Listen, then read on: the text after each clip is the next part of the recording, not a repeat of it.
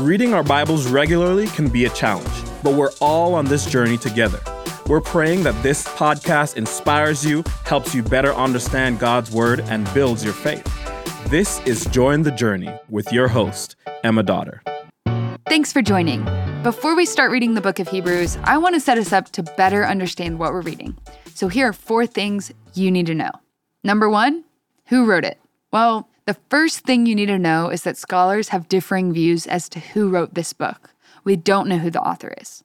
And number 2, when was it written? Again, there are differing views, but Dr. Constable presents 2 of the leading views really well. He says, in chapter 2, 3 through 4, the author said that he and those to whom he wrote had come to faith in Jesus Christ through the preaching of others who had heard Jesus. And in chapter 13, we find that apparently those preachers had since died. So we're left to conclude that the original readers of this book had been Christians for an extended period of time. So probably the earliest possible date of composition was about AD 60. And Constable continues. Some scholars believe that the book must have been written before AD 70, since the writer spoke of the sacrifices as being offered when he wrote. And he gives a bunch of references as examples. End of chapter 7, beginning of chapter 8, chapter 9, chapter 10, and so on. However, the writer showed no interest in the temple, but spoke of the sacrifices as the Israelites offered them when the tabernacle stood. He evidently used the present tense to give these references a timeless quality rather than indicating that temple worship was still in practice. Nevertheless, a date of composition before AD 70 seems probable. Regardless of who you think wrote Hebrews or when you think it was written, the good news for us is that we can trust that it is supposed to be in our Bibles and be grateful that it is. So the third thing you need to know is that the key word for the book is superiority.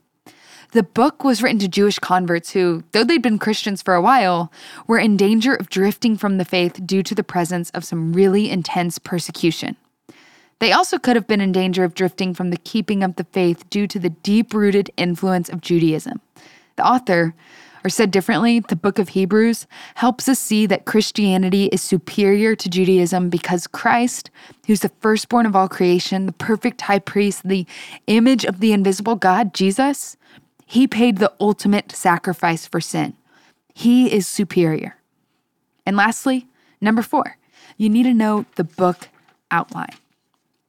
In chapters 1 through 3, we see the superiority of Christ's revelation. In chapters 4 through 10, the superiority of Christ's work. And in chapters 11 through 13, the superiority of Christianity. Christ's revelation, Christ's work, and Christianity. Hebrews helps us better understand the superiority of all 3. But if all we get from Hebrews is a few good memory verses, we're missing the point. Hebrews is known for some solid verses that a lot of us learned growing up in Sunday school or at youth camps, and memory verses aren't bad at all. In fact, they're really great. But sometimes when we think about Hebrews, all that comes to mind is a few popular verses, when in reality, there's even more gold for us to treasure in our hearts. Now's a great time to invite friends to read along with us as we explore the book of Hebrews. We're going to dive in quick and we're going to move through it quickly. It's only 13 chapters, but I'm looking forward to it and I hope you are as well. And I am so glad we're all on this journey together. The Join the Journey podcast is produced by Watermark Community Church in Dallas, Texas. You can learn more about Watermark by connecting with us on social media. Just search Watermark Church, all one word. And to read along with us, visit jointhejourney.com. And thank you guys for listening.